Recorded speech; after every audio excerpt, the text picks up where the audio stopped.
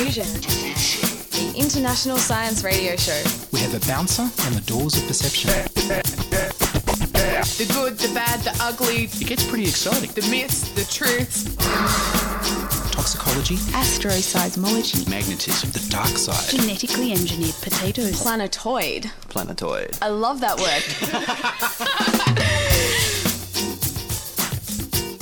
Hello and welcome to Diffusion. Sit back and relax while we spin weird and wonderful science awarded directly into your ears. I'm Ian Wolfe. On this edition, Sam Bladwell saves energy with spintronics.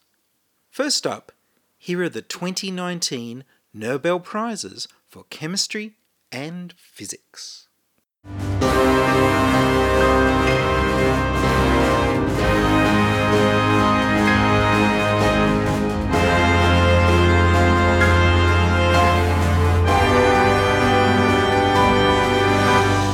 The 2019 Nobel Prize for Chemistry went to John B. Goodenough, M. Stanley Whittingham, and Akira Yoshino for the development of lithium batteries. Batteries are made from an anode, a cathode, and a medium in between, for passing electrically charged particles from the anode to the cathode. In the 1970s, Stanley Whittingham discovered that lithium is a very energy-rich material. He made a cathode from titanium disulfide, which, at a molecular level, has spaces that can house lithium ions. The battery's anode was partially made from metallic lithium, which has a strong drive to release electrons. This resulted in a battery that literally had great potential, just over 2 volts. However, metallic lithium is reactive and the battery was too explosive to be useful. In 1980, John Goodenough doubled the capacity of lithium batteries by demonstrating a cathode using a metal oxide instead of a metal sulfide. He demonstrated that cobalt oxide also has molecular spaces to house lithium atoms and can produce a potential of 4 volts. In 1985, Akira Yoshino used a petroleum coke anode with molecular space to house lithium ions to make the first commercial lithium battery, one that could be recharged hundreds of times. When the battery is being used, the lithium ions flow through the medium from the anode to the cathode. When the battery is recharged, lithium ions travel from the cathode to the anode. Unlike other rechargeable batteries, recharging doesn't break down the cathode or anode. Lithium batteries first went to market in 1991 and have changed the world. One half of the 2019 Nobel Prize in Physics went to James Peebles for theoretical discoveries in physical cosmology, and the other half went to Michael Mayer and Digi Queloz for the discovery of the first exoplanet, a planet orbiting another star. Since the 1960s, James Peebles has made a lifetime of contributions to physical cosmology. What has become the standard model of cosmology, our understanding of the universe's history and nature. In the early 1970s, he was one of the first to run computer simulations of cosmic structure formation, a practice that is now an entire branch of research, where cosmologists explore toy universes. He predicted the detection of the cosmic microwave background that may be the echoes of the Big Bang. He explored the consequences for the growth of large-scale structures in the universe from the idea that our universe is dominated by unseen dark matter and dark energy that can account for the difference between our understanding of gravity and the movement of stars orbiting galactic centers. He contributed to our understanding of how galaxies form and how the elements form inside stars. He wrote the textbooks that cosmologists use today. In 1995, Michael Mayer and Digi Queloz announced the first discovery of a planet outside our solar system, an exoplanet orbiting a star in our home galaxy, the Milky Way. At the Haute-Provence Observatory in southern France, they were able to see planet 51 Pegasi b, a gaseous ball comparable with the solar system's biggest gas giant, Jupiter. Over 4,000 exoplanets have since been found in the Milky Way, with an incredible wealth of sizes, forms, and orbits that challenge our understanding of planetary formation. The 2019 Nobel Prize for Medicine or Physiology went to William G. Kaelin Jr., Sir Peter J. Ratcliffe, and Greg L. Semenza for discovering how cells sense and adapt to the availability or lack of oxygen. The big Nobel controversy is that not only have few women in history been awarded a Nobel Prize, but that in 2019, not a single Nobel Prize went to a woman.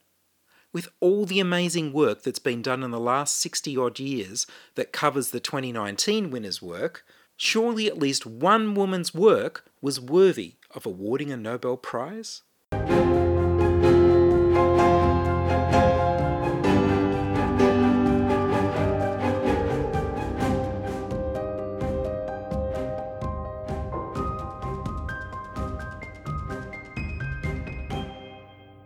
You're listening to Ian Wolfe on Diffusion Science Radio. Send emails to science@diffusionradio.com. We're brought to you across Australia on the Community Radio Network and podcast over the internet on www.diffusionradio.com. Spintronics. Sam Bladwell is a theoretical physicist at the University of New South Wales, where he studies condensed matter theory in the Fleet Group, FLEET. He was fresh from an international flight and still very jet-lagged, as you can hear in his voice. I began by asking him, what does FLEET, F-L-E-E-T, stand for? FLEET stands for Future Low Energy Electron Technologies. It's one of the ARC Centres of Excellence. All ARC Centres of Excellence, it seems, need to have an acronym which stands for some particular word. And what's ARC? ARC is the Australian Research Council. Right, so it's a Centre for Excellence, and it's to do with low energy electronics. But what do you do to get lower energy electronics? And I understand it's also not just lower energy, but faster. It's kind of both, but maybe we should backtrack first and start off with why you want lower energy electronics. So chances are, if you're listening to this podcast, you're on an iPhone or something like this, or maybe you're at your computer. But the podcast itself is stored somewhere in a data center somewhere around the world. And there's actually many of these data centers, in the United States, in Australia, in Iceland, all over the world. And these data centers store all of the bits of information, which are then distributed out on the various requests that we have, whether it be to watch a YouTube video or to listen to a podcast like this. And so whenever you do this, you're calling out this request, and you have a whole bank of computers that has to run to distribute this out to you. And in this process, you actually use a lot of energy. So these data centers now use about 10% of electricity globally. And the reason for this comes back to the design of the computer itself, or the design of one individual component of the computer, the transistor. Basically, the design hasn't really changed for 70 years or so. When it was first discovered in 1947, it hasn't really evolved that much since then. I mean, obviously it's gotten significantly smaller, but it hasn't changed sufficiently in terms of energy usage.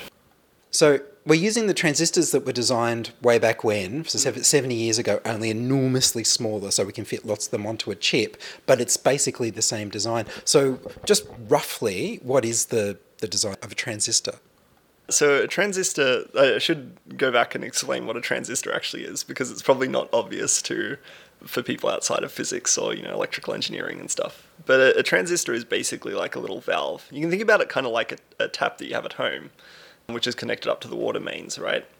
And you can turn that tap on and off using the little valve at the top, and that will control the flow of water. And a transistor is the same basic idea. You have a gate, which is like the little tap, and then you have a pipe which contains the electrons or the electron current. And basically you can switch it on and off using the gate.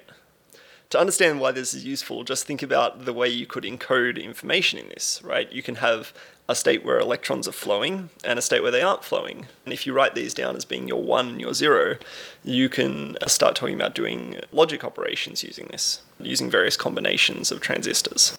And so you're looking at newer and better designs that might be lower power to do the job of a transistor? Yeah, to come back to it, part of the issue with the traditional transistor design is that when you perform this switching procedure, when you're switching it on or off, you have to use quite a bit of energy. And so there's two major issues that come with this. Firstly, you waste energy doing the procedure. And the second point is that when you're wasting energy, you generate heat, okay? And if you generate heat and you have a lot of transistors, so each transistor only generates a very small amount of heat because it's, nanometers across. But if you have a lot of them, billions of them are in a computer chip, and then you've got many, many computer chips in a data center, you generate a lot of heat. And if you generate a lot of heat, you need a lot of air conditioning to cool the center down. So the two major reasons why these data centers use so much electricity is because they have to be cooled down, and they also need a lot of energy or electricity for the actual computation itself. And we're only using more and more and more computing power and storage for everything as the internet eats all machines and all industries. So are we going to reach a point where we've just got too much heat for us to do any more with the machines? Well, I mean, there's ultimately it's part of that is a question of economics, right? It's whether it's economically viable to do this. And you can look back at past industries and past industrial transformations and say, for instance, with steam engines, right? When steam engines were first developed by Thomas Newcomb, they were particularly inefficient and they weren't used for much except for pumping water out of coal shafts. Then, of course, James Watt came along and drastically improved the efficiency, and so they could go from being just used in coal shafts in, Cornwall, wherever they were first used, to being used in a whole lot of industries. And then as the cost of this went down, the amount of fuel you had to use, so it could be applied to more industries still. And a similar thing is, I'd say, likely to occur because, of course, there's many things that we do now, or we're starting to do a lot more of, that require huge amounts of computational power. And so, obviously, in Fleet, we're interested in things like data centers and such. But more generally, you could look at say AI, which to train a neural net requires a huge number of what we call GPUs or graphics processing units, and a huge amount of computing hours. And this ultimately translates to a huge amount of energy or electricity. So whenever you're using Google Translate or something like this, there's actually a lot of electricity and energy that goes into doing that kind of machine translation procedure. And if you start to talk about, say, AI taking over entire industries, the amount of electricity that you require to do this would be actually quite large. So we need to reduce the power requirements by quite a bit if we're to keep going the way we're going. Yeah, I mean, it's a tough question to make a definitive statement on it because ultimately we still can generate more electricity as well. But I think it's an important thing, particularly considering the fact that we're moving towards a world where we have to be much more careful about how we generate power, given the looming climate crisis that we're facing. It's the ability to continue to push forward with this kind of digital transformation and computational transformation, which I'd say is only partly done, right? That requires a significant improvement in the efficiency of computation itself. And it's maybe worthwhile just pointing out that when we talk about efficiency, right, we're referring to comparing it to, say, the thermodynamic efficiency. And the thermodynamic efficiency can be understood as the best you could ever do. So if you're, say, looking at a car engine, there would be some optimal car engine that would work as efficiently as any car engine ever could and will generate the maximum amount of rotational motion of, the crankshaft for the fuel that you put in. And current car engines can only get to like 30 or 40% of that, as far as I understand. Now, for computers, you can talk about a similar thing, which is like, how efficiently could you do computation? Like, what is the best possible computer you can make, or the best possible transistor you can make to switch? And there's a limit on this because, the Landau limit of computational cost. But it's, the amount of energy required for this, perfect thermodynamic one that satisfies this limit is, 1 million times better than a current transistor. So there's lots of room for improvement. Yeah, there's a huge amount of room for improvement. And the real, at least a part of the question is, can you make a significantly better transistor? But then also there's a second industrial question, which is, well, if you can make a much better transistor, can you make it in a way that is competitive industrially with silicon, which is another question entirely and kind of a bit beyond Fleet. So what sort of processes are you looking at to make these lower energy, more efficient devices? Because I know you're not just using simple semiconductors like silicon that we've been using for the last 70 years. You're looking at different materials and different physical processes, I believe. There are quite a few different materials that we look at. So for my own research, I mainly focus on spintronics, or what we call spin-based electronics. And the idea here is that for an electron, it'll have two quantum states, spin up and spin down. And you can encode your 1 and your 0 on this. And so the idea is to use spin rather than charge to do computation or to encode this kind of information. And it's important to realize that this isn't quantum computation. You're still doing classical computation. It's still 1s and 0s. And there's no quantum gates or quantum operations. But you're using quantum mechanics to obtain an improvement in the efficiency of the computer or of the transistor. And what sort of materials do you need to have spin electronics? So you need a material with a large spin-orbit interaction, which is part of the reason why silicon isn't that good. But there are many materials that do have large spin-orbit interactions. So topological insulators are one particular example, but mostly I work in close collaboration with experimentalists who use a material called gallium arsenide, which in itself doesn't have a particularly large spin-orbit interaction for electron systems, but you can do certain things to make it large for holes, which you can think about as being like a weird quasi-particle where you've removed an electron and the gap left over from the electron not being there is the thing that you're actually moving around. Think about it like if you're in a stadium and everyone decides to shift over a seat, right? The empty seat will propagate in the other direction. The best way to think about it is that it's like a bubble in water, right? Obviously, things normally fall to Earth, right? Because, there's a gravitational field, but a bubble is effectively a quasi-particle and it'll move in the other direction. And it'll have some associated kind of mass in relation to how quickly it moves up, which won't be the same as like the material that's been taken away. So a hole is similar to this. So a hole is almost like a bubble within the electrons. A hole is a bubble within the electron sea. It's the best way to think about it. And you mentioned a topological insulator. Now, topology is to do with the shapes of things? It's probably worthwhile saying this is being a physicist and being a centre of physicists, we probably use topology in ways that mathematicians wouldn't approve of. But the characteristic feature of topological insulators and most of these systems, also the quantum Hall effect and stuff, is that it's very robust to changes in the material. So you can imagine for the quantum Hall effect, which is simpler, it just has electrons flowing around the outside of the sample and no electrons moving in the middle. So this is done using a magnetic field and is used a lot in metrology, so generating very, very accurate measurements of things. So one of the things they're doing now is redefining the kilogram, etc., the basic units on the basis of the quantum Hall effect and the Josephson effect and things like this. But this is a digression. You've got a material where the electrons can travel around the outside but not through the middle. Yeah, so basically the key point about a topological insulator, why they're interesting, is because the bulk of the material, if you imagine you've got a cube or something like this, the bulk of the material is insulating. So there's no electrons that can move at all. But the surface of the material can have electronic states. And what sort of electronic states do they have? So is this a material that acts as an insulator, or can you make it be better conducting? So the key point here is that the states on the surface are conducting states. So it's a conductor on the surface, but in the bulk it's insulating. And the really nice point about this, particularly when it's in 2 dimensions rather than in 3 dimensions, is that the states have to travel in a particular direction. So you can have what we call a 2-dimensional topological insulator, which is the quantum spin Hall effect, for instance. Electron states of a particular spin will only move in one direction.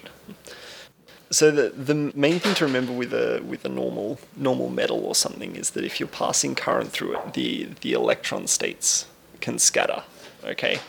Which is basically just the electrons are moving in a particular direction, they hit something, and they tend to bounce backwards or sideways, okay? In this process, you actually generate heat eventually, and this is one of the major issues that you have with say just moving current in an ordinary metal. In some particular conductor, you'll generate a lot of heat if you have a lot of current. In a topological insulator, in a two-dimensional topological insulator, or in the quantum Hall effect, the number of ways in which scattering can occur, the number of ways in which electrons can be knocked backwards, is significantly reduced. In the case of the quantum spin Hall effect, you have edge states, like these boundary states, these conducting channels at the edge of it, which are spin polarized. So spin up states, one of the quantum states I talked about earlier, it'll only go in one direction. The other quantum state will only go in the other direction. And if there's no mechanism for these two states to be coupled together, like if there's no way for a spin up to become a spin down, there's no way for that spin up state to scatter backwards. So as a result, you don't have any dissipation.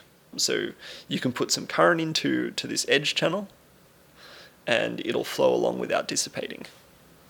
Terrific. So it's a way of getting conduction going without obstacles, without using superconductors.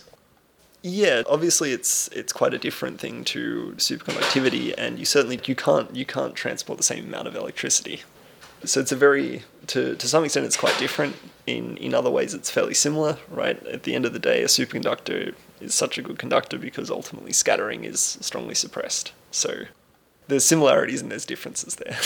And do these topological insulators with the edge conduction, do they need refrigeration? At the moment, as far as I'm aware, all of these are the gap, like the gap between the size of the gap in the insulating state. So for all topological insulators, as far as I know of, the gap, so actually I'll have to explain gap, won't I?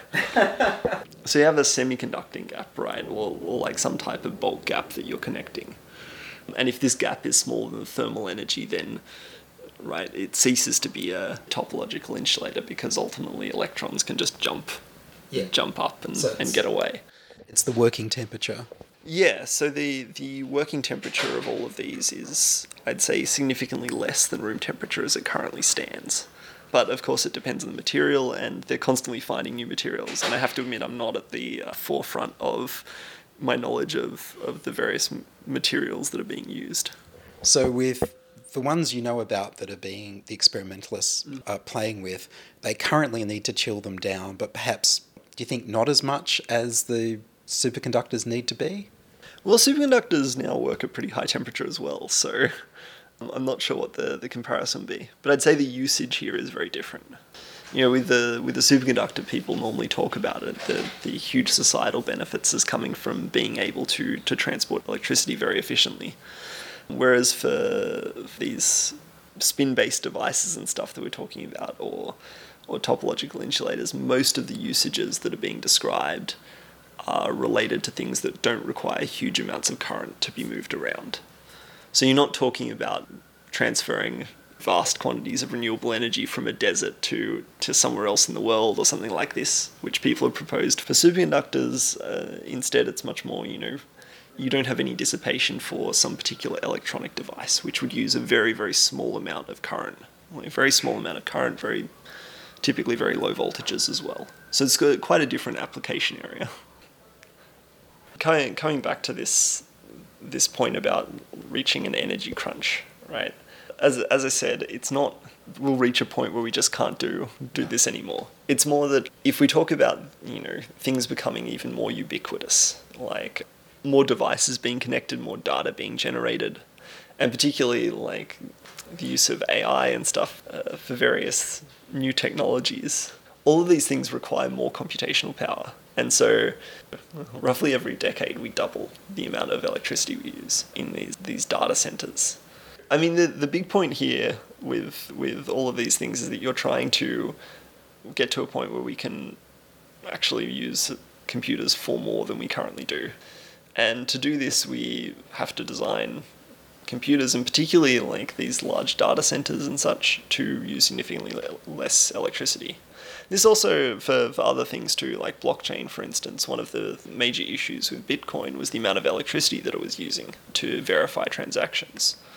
So for a lot of technologies that are kind of in their early stages at the moment, they're really reliant on computational power, and if they're really reliant on computational power, if they're expanded up to cover the entire globe and, become as common as, some futurists talk about them being, we're going to run into a huge issue with the amount of electricity that the computers that will make up those systems are going to use if we don't significantly improve the efficiency of computation. Sam Bladwell, thank you very much. Thank you for having me. That was Sam Bladwell working on future low-energy electronic technologies in the School of Physics at the University of New South Wales. Sam will be back with more Spintronics soon. And that's all from us this week on Diffusion. Are you a scientist, artist, biohacker or maker who'd like to be interviewed about your work? Would your company like to sponsor Diffusion? Send your contributions, opinions, helpful suggestions and donations to science@diffusionradio.com. That's science@diffusionradio.com. Please like the Diffusion Science Radio page on Facebook and rate the show on iTunes. Tell your friends. Follow me on Twitter @IanWolf. The news music was Rhinos Theme by Kevin MacLeod of Incompetech.com. I produce Diffusion, which is broadcast around Australia to 28 stations on the Community Radio Network, including 2RBM in the Blue Mountains of New South Wales, 8CCC in Alice Springs and Tennant Creek, 2MVR in Nambucca Valley, 3MBR in the Mallee Border districts of Victoria and South Australia, City Park Radio 7LTN in Launceston, Tasmania, 2XXFM in Canberra, and my local station, 2RDJ in Burwood, New South Wales. Diffusion is syndicated globally on the National Science Foundation's Science 360 internet radio station and also on astronomy.fm. Subscribe to the podcast on the Diffusion website, www.diffusionradio.com. That's www.diffusionradio.com, and check the website for links, photos and videos about this week's show. If you enjoyed the show, you can explore more than 950 previous episodes archived on diffusionradio.com, where the shows are labelled by keywords so you can focus in on the stories you want to hear. Join my patrons at patreon.com/diffusionradio. Make a donation through paypal.me/IanWolf. Subscribe to the Diffusion YouTube channel at youtube.com/c/diffusionradio. I'm Ian Wolf. Join us inside your audio device of choice for more science wondering next week on Diffusion Science Radio. Science is fun. It helps you to learn, to know, and to appreciate. When you study science, you may go on field trips. You discover the marvelous interrelationships between all living things. You learn to read the history of the Earth as it is written in rocks and fossils. You find out what makes things tick, everything from a molecule to a living organism. In the study of science is found the most useful and satisfying knowledge of man. Knowledge of his physical world, its past, its present, and its future. And in your moments of relaxation, now and in the years to come, you will find the study of science leading you into fascinating pursuits. Photography, collecting. Why study science? Study science because you will find in the study of science a richer, more rewarding life.